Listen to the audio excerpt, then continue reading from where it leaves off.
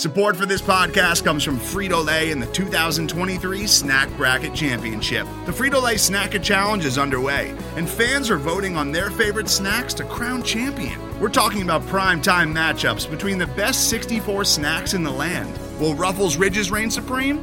Can Doritos defend their dynasty? Or will Smart Food use their smarts for a surprise upset? Only you can decide.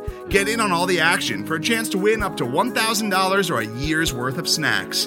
Let your snacks be heard. Just go to fritolaysnacket.sbnation.com to vote and enter for a chance to win. No purchase necessary. Sweepstakes ends April 3rd, 2023. Void where prohibited. Year's worth of snacks awarded in the form of 52 coupons, each good for one bag of chips. See official rules at fritolaysnacket.sbnation.com. The following segment is from the Palpably Unfair podcast on the SB Nation NFL Show, where we're discussing your favorite team. Subscribe to the SB Nation NFL Show to make sure you don't miss conversations like this one. The third piece of news, and this is the final piece of news before we get into the analysis here, news broke today that Phillip Rivers is in fact retiring. The 39-year-old tossed 421 touchdowns over his 17-year career, and his statement was pretty daggum great. Kyle, I'll always remember Phillip as the guy that's down a score, no timeouts, totally frantic, less than 2 minutes to go, and he might win it or he might not, but that's how he lived, and it's only right that that's how he went down against the Bills. And that's a fact, by the way. I've only checked the 21st century for this, but I imagine it holds true for perhaps the entire history of the NFL. Nobody has more attempts down a score, less than 2 minutes to go, than Phillip Rivers. The man died how he lived. And of course, I'll remember the funky throwing motion, the gorgeous 7 balls on corner routes, the hilarious non-cursing, and the fact that he loves his wife very much, if you catch my drift. Kyle, Phillip Rivers, thoughts on the guy? Yeah, man. Congrats to Phillip Rivers. He had a great career. Now that he has retired, he will finally have time to start a family. So best of luck to him. Start a family.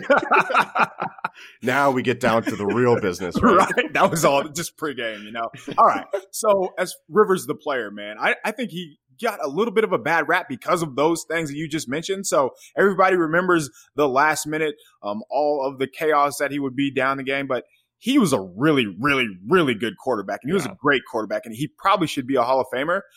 Even this year, for as much as we joke about like his arm punts down the field, he is throwing some phenomenal passes out towards the sideline. So I really like him, man. And I'm surprised that, you know, there has been as much pushback, but I mean, that just kind of is what it is for what, you know, how Twitter is. Everybody, the first thing you talk about when a player is what he does bad. But yeah, here's my question to you. Do you think he's going to be a Hall of Famer? Yes, and I think he belongs to be in there over Eli Manning. I think if you look at their entire careers next to each other, the regular season passing, which is a gigantic sample, Phillip Rivers stomps Eli Manning, and it's not close. And then you look at their playoff stats, they're exactly the same over a 12-game sample. There's 2 rings for Eli. I think it's how heavily you weigh them determines who you put above who. I think this is only a controversy for like Giants fans. I think that's it. I think 80% of everybody else agrees that he belongs in over Eli. And I think he does belong in the Hall of Fame. What about you? No, he should be a Hall of Famer. Just if we're going,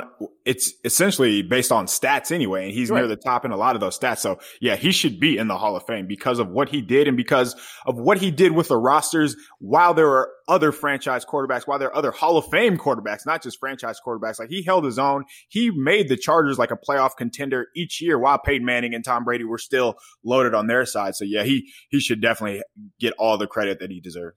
I have one quick story on Rivers before we pitch it to our interview with Seth Galina. When I first started to get into the NFL draft, it was back in like 2002, 2003.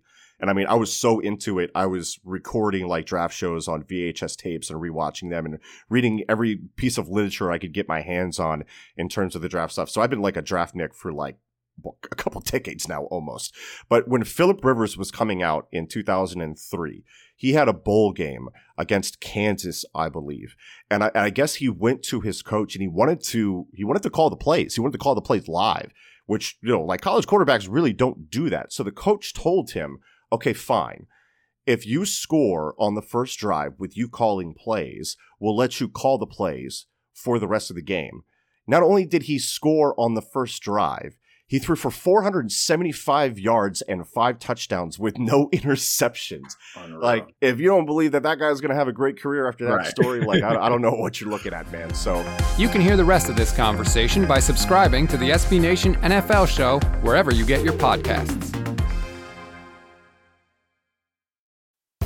Most of the time, we talk about tech in terms of a handful of gigantic companies, like Google, Meta, and Apple. But some of the most interesting stuff we find online is the product of a single person. When you're working on your own, I think there's this beauty of being able to come up with an idea and then implement it then in that moment. You don't have to have permission from someone else. There's no red tape. In the Vergecast series Solo Acts, we'll get to know these people, the tech they use to get stuff done, and the obstacles they face trying to compete with the giants. Some people that I talk to and my friends are like, your competitors are Zuckerberg and Musk. Like, aren't you kind of like afraid of that? Every Monday, our friend Ashley Esqueda will be curating and hosting these interviews and sharing with us what she's learned. I can't believe the McRib locator was originally a tornado locator. Right. Pretty wild. Listen to our Solo Acts miniseries now in the Vergecast feed, anywhere you find podcasts.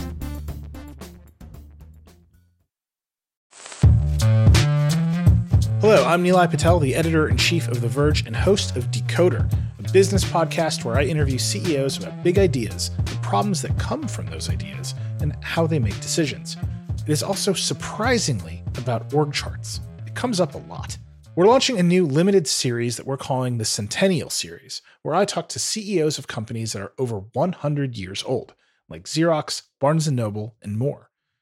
There's no 100-year-old company that's without its struggles, and it's been fascinating to talk to these CEOs about which parts of these companies' history are important and which parts they can let go. A little spoiler for you, if a company is over 100 years old, there's a lot of drama to talk about. It's been a good time. You can listen to the Centennial Series right in the Decoder feed. New episodes of Decoder are out on Tuesday, and the Centennial Series is out on Thursdays. Check it out. We think you're really going to like it. You can get it wherever you get your podcasts.